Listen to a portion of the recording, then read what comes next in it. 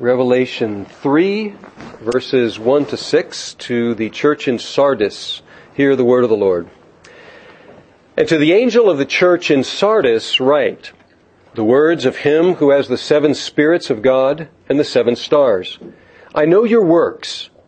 You have the reputation of being alive, but you are dead. Wake up and strengthen what remains and is about to die, for I have not found your works complete in the sight of my God. Remember then what you received and heard. Keep it and repent. If you will not wake up, I will come like a thief, and you will not know at what hour I will come against you.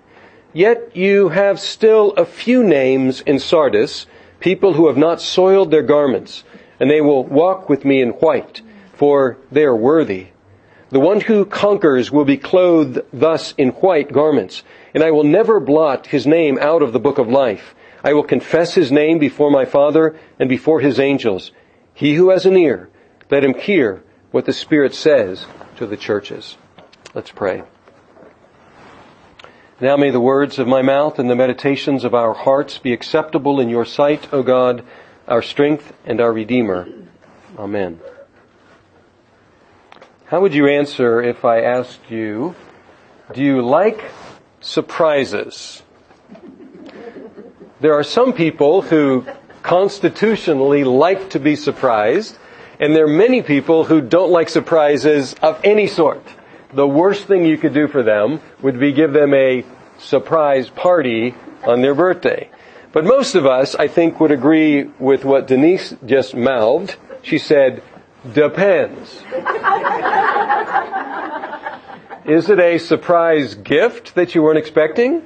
Very welcome, right? Is it a surprise letter from the IRS?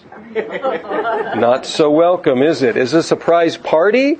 Some people might like that. Some people might be mortified with a surprise party. A surprise visit. Somebody just shows up. Well, that depends on who that person is, right? So surprises can be good. Surprises can be not so good. Here we have a letter to another church. And this is the 4th church we've considered? No, I'm sorry. Now we're in the 5th church already, the 5th church. And here this letter contains some surprises. And they were surprises to the church. There is some surprise news to the church, and there is a surprise visit that is kind of telegraphed here, announced, that might happen in the future. As we have seen, each time, what Jesus does in these letters is, first of all, he presents himself. And he describes himself using details that came out of that vision that we saw in chapter 1. So as we've seen, chapters 2, 3, and in some ways the whole book of Revelation, they flow out of that initial vision in chapter 1. And as we've seen also, each letter picks up a detail or 2 details from that initial vision that apply particularly to that church. So how does he identify himself here? Verse 1. And to the angel of the church in Sardis write. He identifies himself, the words of him who has the 7 spirits of God and the 7 stars. So if we go back to chapter 1, we find this. John to the 7 churches, in verse 4, John to the 7 churches that are in Asia, grace to you and peace from him who is and who was and who is to come, and from the 7 spirits who are before his throne. But now we have some new information. We met the 7 spirits in chapter 1, but now we learn that Jesus has these 7 spirits. And as we've seen, this is a curious expression for us, the 7 spirits. But what we've decided is that the best interpretation is that the 7 spirits are really the 7-fold Holy Spirit, who is among all the churches. And we saw that the number 7 is a number of completeness, reflecting on the initial creation that took place in 6 days, and then 7th day was rest, and it was over, it was done. And so 7 is this number that indicates completeness. So by saying the 7-fold Spirit, this is the complete Spirit who is with all of the churches. And here we learn that Jesus has the 7 spirits. Jesus has the Holy Spirit. This is another indication that the works that we call the Gospel of John, which is technically anonymous, and the three letters of 1 John, 2 John, and 3 John, and then the book of Revelation, that these are all written by the same hand. Why? Because the theology of the Spirit, the theology of the Holy Spirit here in Revelation, is the theology of the Holy Spirit that we find especially in these other writings, what we call the Gospel of John and the letters of John. Just to give you an idea, John chapter 3, verse 34, it's on page 984, says this, "For he whom God has sent utters the words of God, for he gives the Spirit without measure." So what does Jesus do? He gives the Spirit. What must He have in order to be able to give the Spirit? He must have the Spirit. And this is what we find in the Gospel of John. In chapters 15, 16, talks much about the Spirit. And if you look at, for example, chapter 15, verse 26, it's on page 999 in your Bibles, 15:26, it says, "But when the Helper comes," and Jesus is calling the Holy Spirit the Helper, "whom I will send to you from the Father, the Spirit of truth, who proceeds from the Father, He will bear witness about me." So the Spirit proceeds from the Father, but Jesus says, "I will give Him to you." So He proceeds from the Father, and also He is given to us by the Son. Chapter 6, verse 7 as well has the same idea, where Jesus says, "Nevertheless, I tell you the truth, it is to your advantage that I go away. For if I do not go away, the Helper will not come to you. But if I go, I will send Him to you." So this is all confirming the same idea that the Son has the Spirit, and the Son gives the Spirit to whom He pleases. We also find that in 1 John. Let's read it. 1 John chapter 3, verse 24. On page 1124, says, "Whoever keeps His commandments abides in God, and God in him. And by this we know that He abides in us, by the Spirit whom He has given us." And here it's referring to Jesus Christ. So this is the theology of the Spirit in the writings of John, and they all fit together in this regard. In addition to having the Holy Spirit, it says here, we're going back to chapter 3, verse 1 of Revelation, and He also has the 7 stars. So we saw that back in the first chapter, in chapter 1, in this initial vision. If you look at, for example, chapter 1, verse 16, "In His right hand He held 7 stars." And then we saw, helpfully, He interpreted the 7 stars for us. If you look at verse 20, "As for the mystery of the 7 stars that you saw in my right hand, and the 7 golden lampstands, the 7 stars are the angels of the 7 churches." So He has the Spirit, He has the stars, the angelic messengers, representative messengers of those different churches, and He walks among the lampstands that represent the churches. Now, what does this have to do with the church in Sardis? Why did He identify Himself to the church in Sardis in this manner? As we will see, Jesus had insight into the church in Sardis that the church itself didn't have. We saw that last week, that He was able to look into the soul with His flaming eyes. But here we have another image of His closeness, His proximity to the church, and His access through the Holy Spirit. He's going to see into this church and reveal things that the church didn't even see. Also, Jesus had what the church and the churches and our church need most. He had the Spirit. So He's going to point out that this church needed something, and the only way to get what they needed was through the Holy Spirit. So He's announcing at the beginning, "Church, what I am going to tell you that you need, I have. And I can give to you. If you will apply to me to get it, if you will come to me to get it, I will give you, I will pour out on you, I will provide for you what you need." The question for that church, and the question for our church, and the question for any church, is if we will hear. All of these end with, "He who has an ear, let him hear what the Spirit says to the churches. So that will determine what will happen in our case, whether we will hear or not. After the description of Jesus, in each case we have a description of the church, describing the condition of the church. And in every case, Jesus says, I know. I know. In most cases, he says, in 5 of the 7 churches, he says, I know your works. And that's what he says here. Look at still in verse 1. Second part of verse 1. I know your works. But it's interesting here that what Jesus does, he doesn't talk about their works.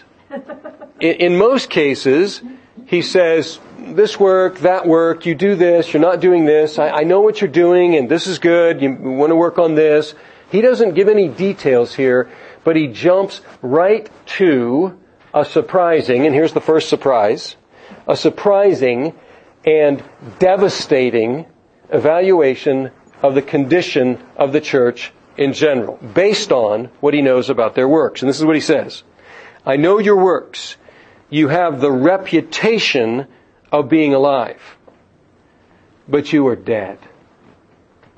Now, that would have fallen like a hammer on that church. They had a reputation. Maybe a reputation among the people of Sardis. Maybe a reputation among the other churches in the area. Certainly that's the reputation that they fostered among themselves, that we are a lively church. We are an active church. But Jesus said, that's just your reputation. The reality is different. This is the first surprise. The reality is different. Actually, you are dead. Now, he clarifies immediately, it's not particularly positive, but we find out that the church is not completely dead, because there are some elements that are not yet dead, they're merely dying. So this is not a hugely positive improvement here, but if we keep reading, we find that there were a few elements that were simply moribund, that they were almost dead. He says in verse 2, wake up and strengthen what remains and is about to die. So much of the church was dead. Part of the church was about to die. And then he describes what that means, what he means by this.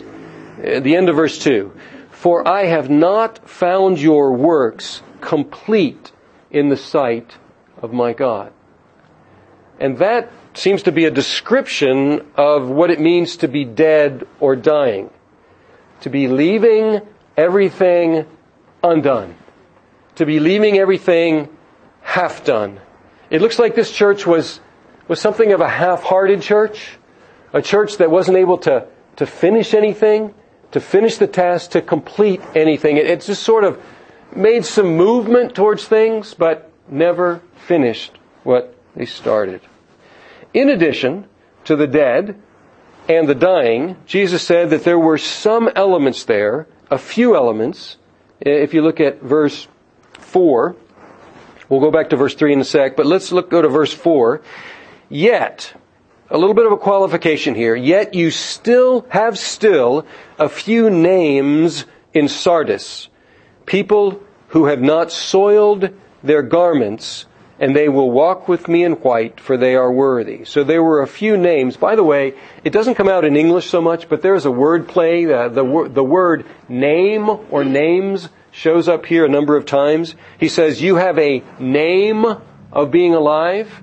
That is a reputation. Then he says, you have a few names in Sardis. That is, persons in Sardis. And later he says, I will never blot out his name from the book of life. And so he's playing with this idea of names. He says you have a few names, a few persons who have not soiled their garments. So this also gives us an idea of, by way of contrast, who or what the others were doing. It looks like they had soiled garments, that they were somehow stained, that they were tainted.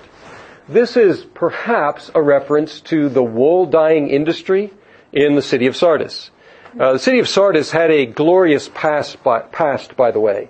It was the capital city of the kingdom of Lydia. The kingdom was called Lydia. It wasn't the Queen Lydia. The kingdom was called Lydia, and it was a superpower in its day, and this was the capital city. And they had a prominent or a prosperous wool dyeing industry. If you're in the wool dyeing industry, how would you look when you're coming home from work? You'd probably be covered with dye. And so that may be the idea. It would be unusual for somebody who's working in the wool dyeing industry not to be covered with stains. And it looks like that was the situation in the church, that most of the people were covered with stains. And if somebody walked out of the factory with no stains, they would really look amazing, right? And there were just a few here that looked amazing in the church, but they were not covered with some sort of moral taint. It's interesting, isn't it? Did you notice that Jesus doesn't mention idolatry like he did in some of the churches? He didn't mention immorality like he did in some of the churches. He didn't mention persecution like he did in some of the churches. He doesn't mention any of the typical problems in the other churches. And those were the three problems, the persecution and the idolatry and the immorality. He doesn't mention any of those. He just said, your works, they're incomplete.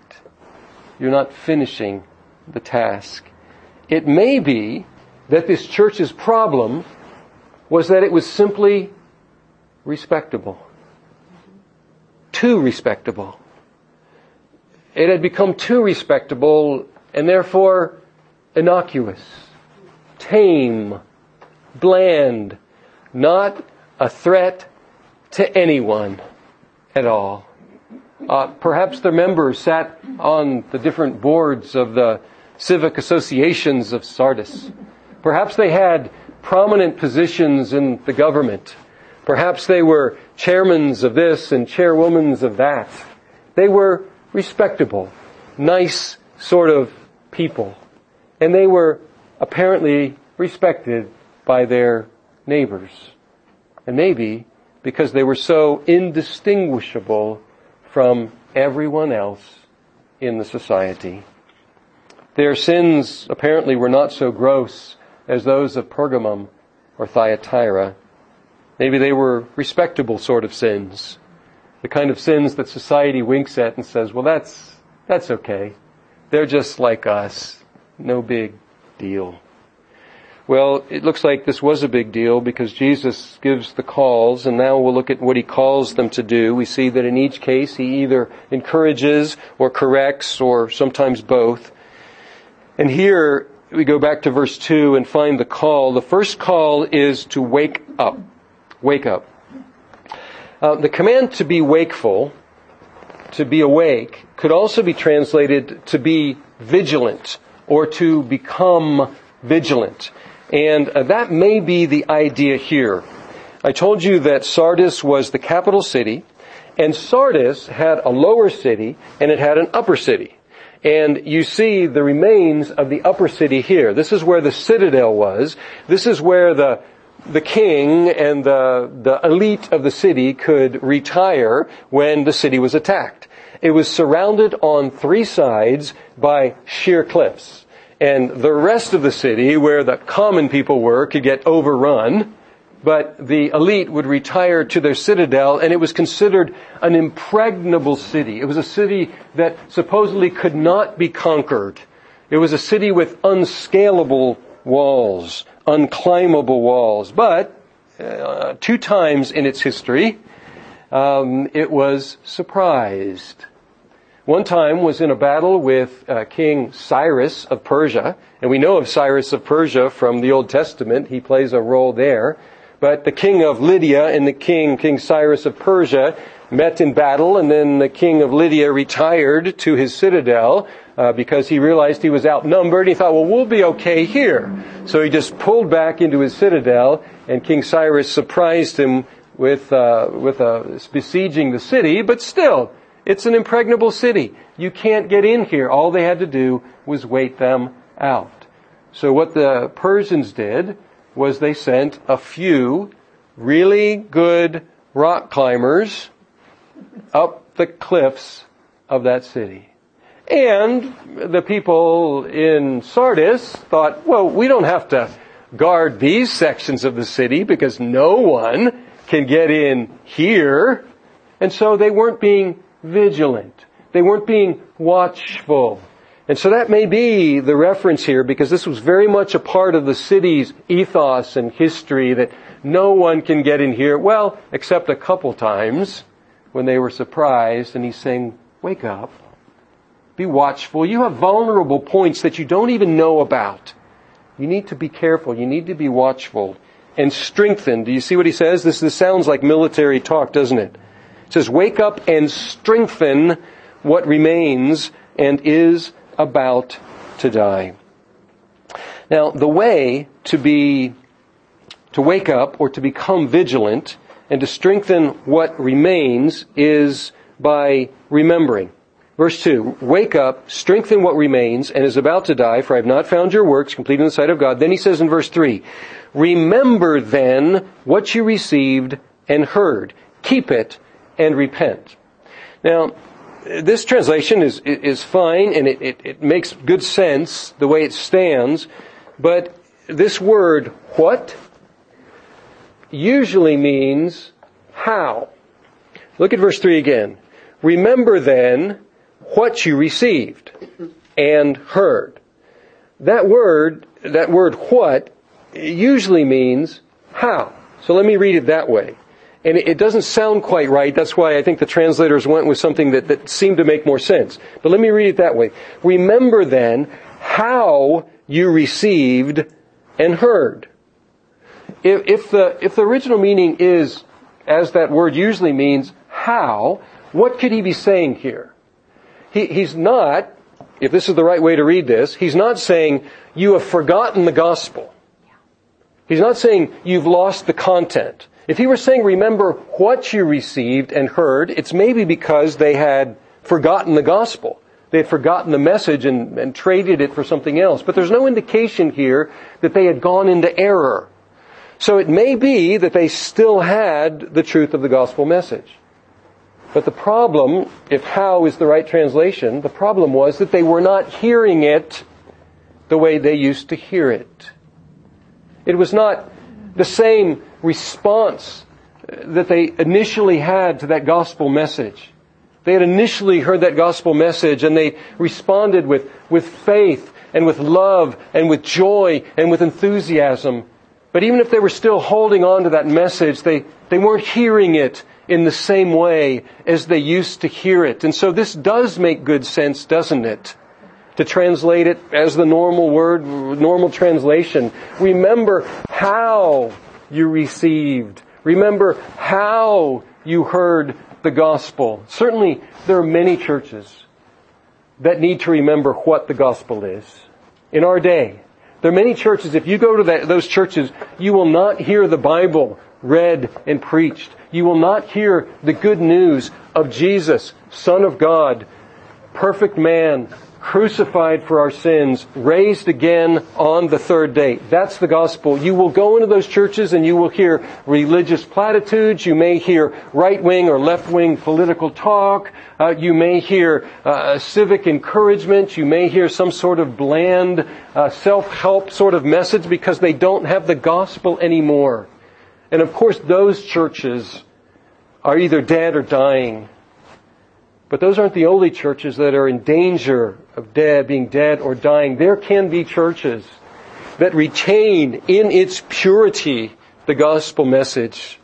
And you will even find it in their service week after week. You will hear of Jesus Christ crucified and resurrected. But those churches could be in danger because of how they hear that message. Or rather, how they no longer hear that message. Do you know the hymn, I love to tell the story? I love to tell the story of unseen things above, of Jesus and His glory, of Jesus and His love. I love to tell the story because I know it's true. It satisfies my longings as nothing else can do. I love to tell the story, more wonderful it seems than all the golden fancies of all our golden dreams. I love to tell the story, it did so much for me, and that is just the reason I tell it now to thee. But listen to verse 3. I love to tell the story, 'tis pleasant to repeat. What seems each time I tell it more wonderfully sweet. I love to tell the story, for some have never heard the message of salvation from God's own holy word. And then verse 4, I love to tell the story, for those who know it best seem hungering and thirsting to hear it like the rest. And when in scenes of glory I sing the new song, 'twill be the old story that I have loved so long. Do you see what these verses, especially 3 and 4, are talking about? They're talking about how Christians hear the old story. Now, if you're not a believer in Jesus Christ, I urge you to hear the old story of Jesus and His glory, of Jesus and His love, crucified for sinners, raised for our life, and to believe it. But if you already believe it, I invite you to hear it again. The hymn says, each time I tell it, it seems more wonderfully sweet. And then he says that those who know it best are hungering and thirsting to hear it like the rest. Does that describe us? Every time we hear that gospel message, we say, that's it. That's what I need. That's what my soul desires. That's what my ears need to hear. That's the encouragement that I need. That's what I need today to get on with life in the Lord.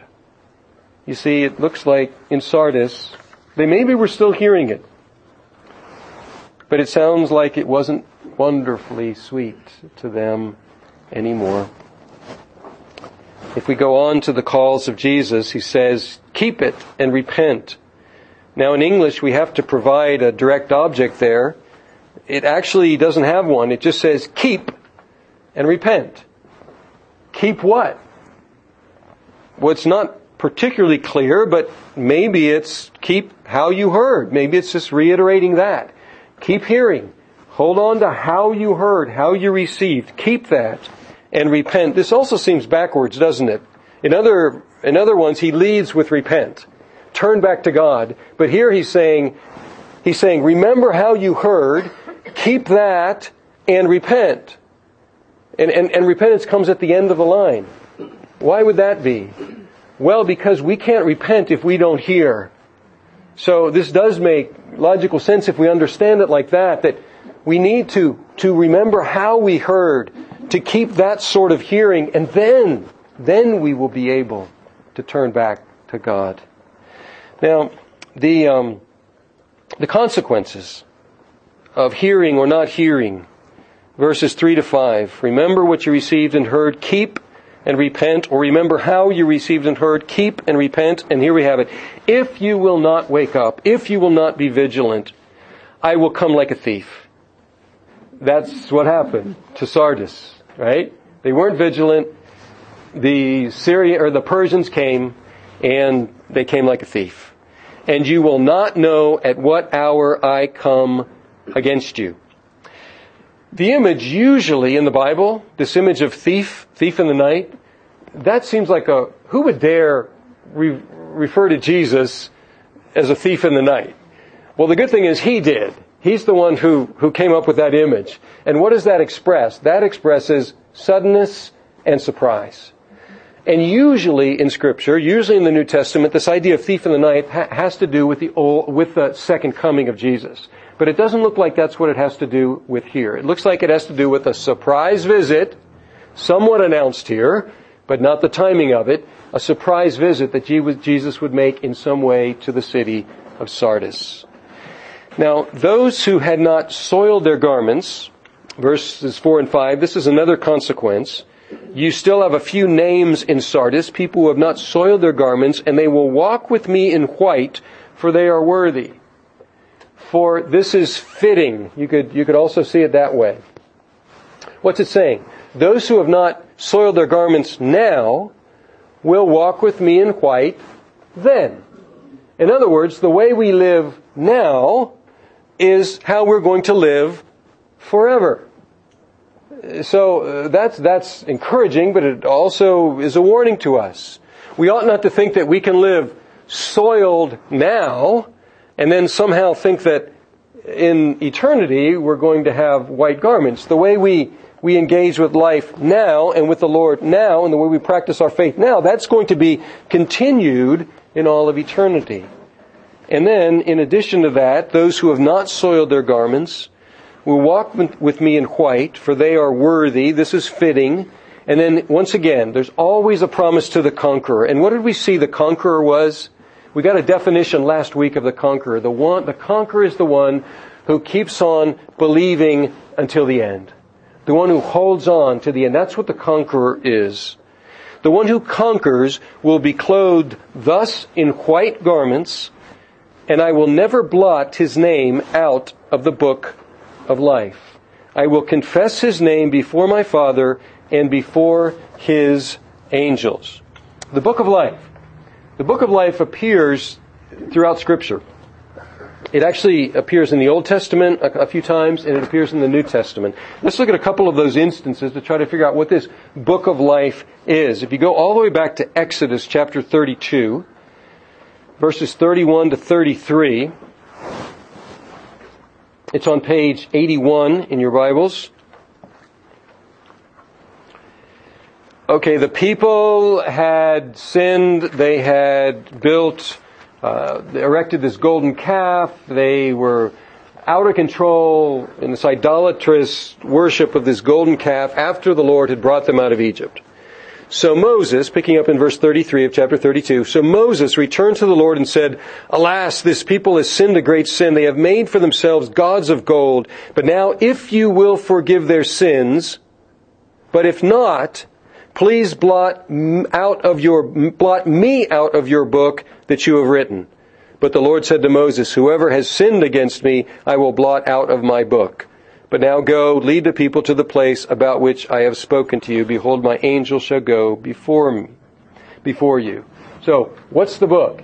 He says, if you'll forgive them, great. But if you won't forgive them, Moses is basically offering himself in their place. He's saying, may I be erased from your book of life. May I not be forgiven. May I be judged in their place. Amazing that Moses would offer himself for the people, that he would offer to be damned, to be condemned, so that the people might go free.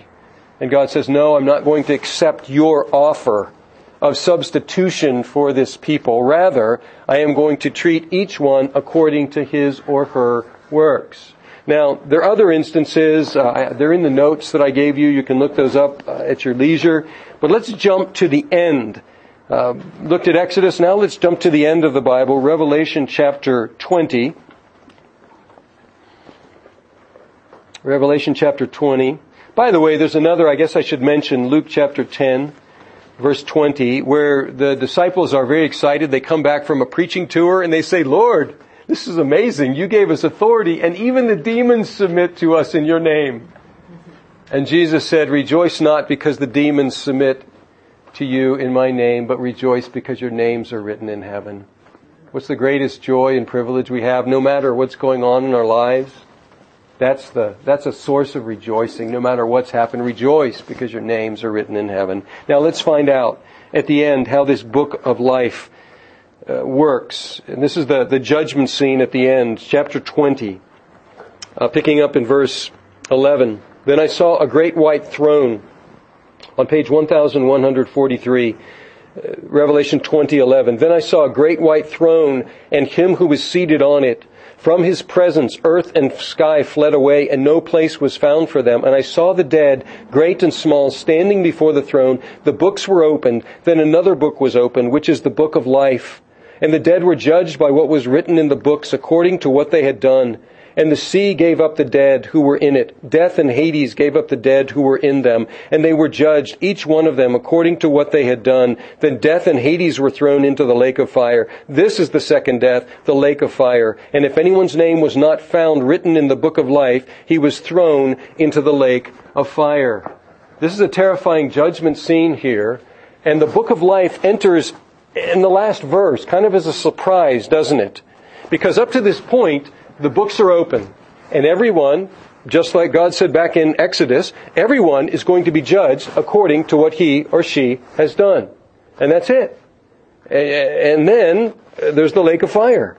And then, all of a sudden, as out of nowhere appears, if anyone's name was not found written in the book of life, he was thrown into the lake of fire. And if we turn that around, anyone whose name was found in the book of life is spared from that lake of fire. What's going on here? The books are open, and there's a judgment. There's a reckoning, but there's another book that trumps those books. There's another book that has the possibility of overcoming what is written in those other books. And this is the book of life. And whose names are written in that book of life? Well, those for whom God accepted an acceptable substitute. You see, Moses tried to be that substitute for the people, and God said, no, you can't be that substitute. But there was one who came later, a prophet greater than Moses, Jesus Christ himself, and God accepted his sacrifice as the substitute for sinners. And all who will trust in that substitute, in that sacrifice, have their names written in the book of life. You see, that's the idea. At the end, when we stand before God, we can be judged based on what we have done. And that's an option that you can choose if you want, if you dare. Or you can be judged on the basis of what Christ has done. And if you choose the second, then your name will appear in the ledger of the book of life. Which will it be? Anyone want to stand before God and say, I'll take what's coming? All my thoughts, all my words, all my deeds. Do you want to stand before Him and say, judge me according to those and give me what I deserve? Anybody? How about the second option? How would you like to be standing there, or perhaps prostrate on the ground there at this great day and say, no, look in the other book. Look in the other book, because I believe in your Son. He's my Savior. He's the one who has paid for my sins. Jesus paid it all. All to Him I owe. Don't judge me on the basis of what you find in my books. Judge me on the basis of what you find in the book of life. And Jesus says, going back to our text of today, and I will confess His name. Once again, mentioning the name. Jesus said, if you confess me before others, I will confess you before my Father. And on that great day, the book's open, the ledger's read. For all who are in Christ, Jesus will say, this one's mine. Father, this one belongs to me. His name is there. Her name is there. He is mine. She is mine. How about that? Do you like that option? Then believe and receive. Well, how do we compare to the church in Sardis? The church in Sardis, good reputation, but dead or dying, with just a few who weren't stained. We, in comparison, seem to have some things in our favor. We haven't been around long enough to fall asleep, to grow comfortable, and to nod off and die. We also can't depend on our great reputation because we don't have one. And we can't look back to our glorious past and rest on our laurels because we don't have one of those either. And we are actively reaching out with the gospel to bring it to others. Those are all good signs. And so it doesn't feel like we're dead. It feels like we're being born with new life. Now the problem with that sort of self-evaluation is that the dead are the last to know.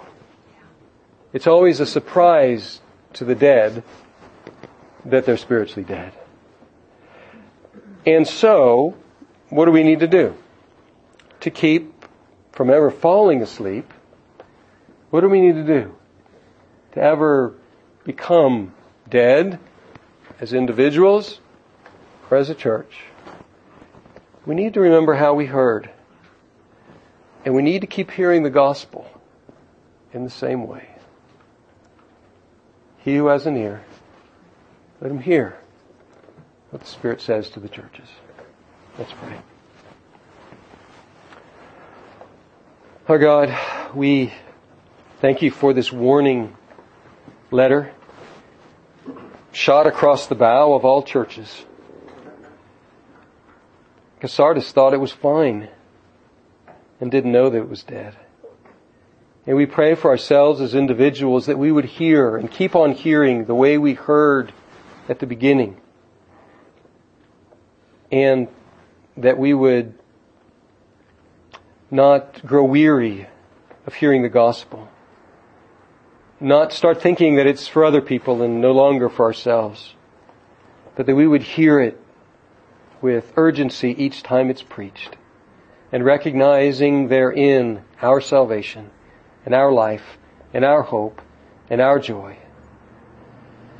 And I pray for all of us here that all of us would have our names written in the Lamb's Book of Life.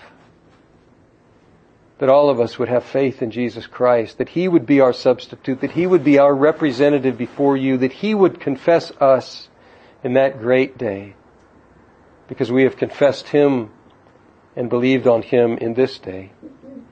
We pray, O God, that you would enable us to strengthen whatever needs strengthening in our midst, that we might not grow weary, that we might not grow drowsy, that we might be watchful and vigilant and awake and alive and hearing until Christ comes again.